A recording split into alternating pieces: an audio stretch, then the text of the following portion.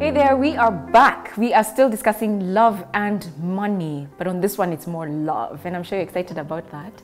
I want to take it from the last conversation that we had, and in that conversation we're kind of ending where you were talking about how you were not allowed to be in any chama.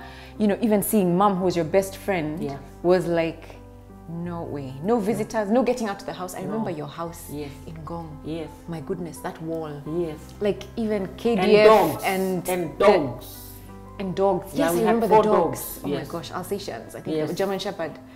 Anyway, you know, so that for me are signs of insecurity, right? Yes.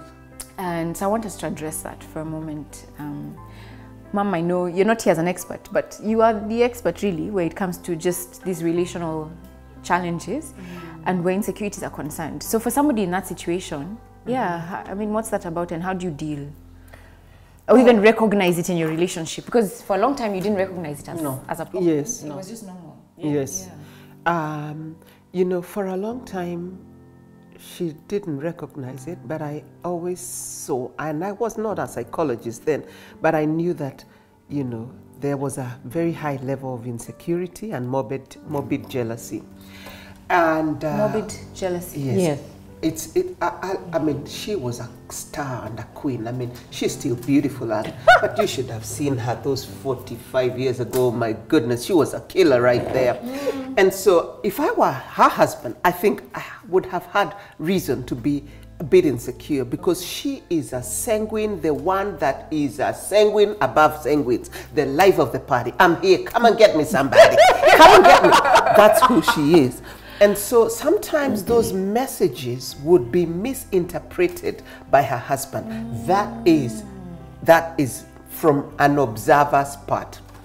I was always a very reserved person. I didn't even speak. I don't even know where I got a voice to speak from. She always used to be behind me.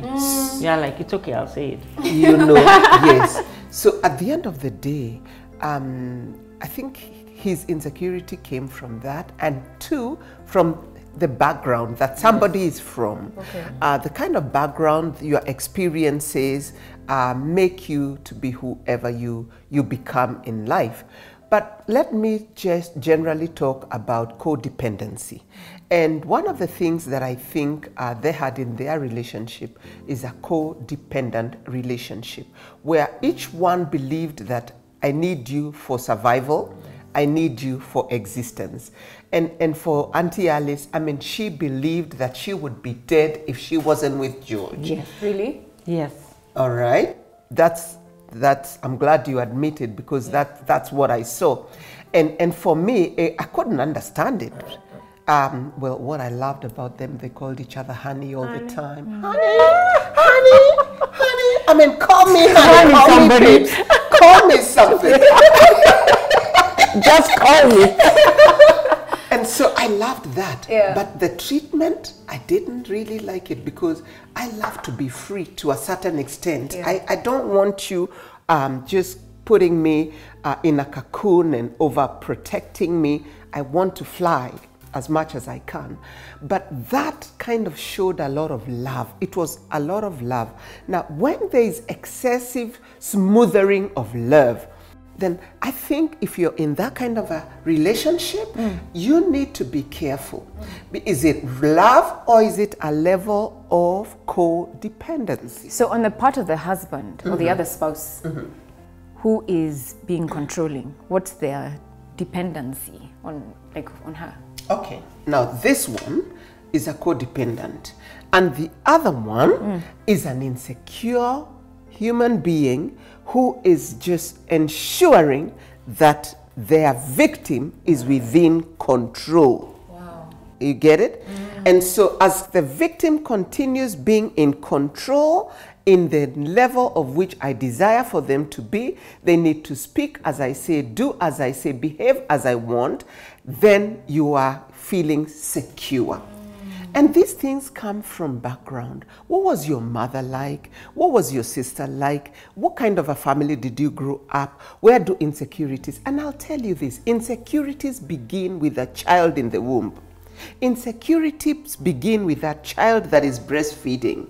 The minute they don't trust their environment and they do not feel secure it begins there. It begins with empty promises. You were promised a bike by your father. It never came through. Yeah. Your mother promised to take you swimming. She didn't come through. She promised you. He promised you. People around you always promise you. So you begin to know that the world is not a safe place and people should not be trusted. Wow. You are in a relationship with another girlfriend that cheated on you. It had nothing to do with this person, but actually they left you high and dry. Now, you become fixated on fear that this one, I do the must same. be very, very careful because they could probably walk out on me. And so you want to hold them with chains so that they never ever get to leave you. that, You yeah. get that? Now, the victim, Okay. for lack of a better word, Yeah. now believes, oh, this person loves to be in my company. Oh, they're with me all the time. They make sure I'm okay. They are so kind, so loving, so giving. Oh, then they are in this space. Oh my God, I'm married to the most fantastic man. I mean, he is fantastic because he's available. Yes. But he's not genuinely available.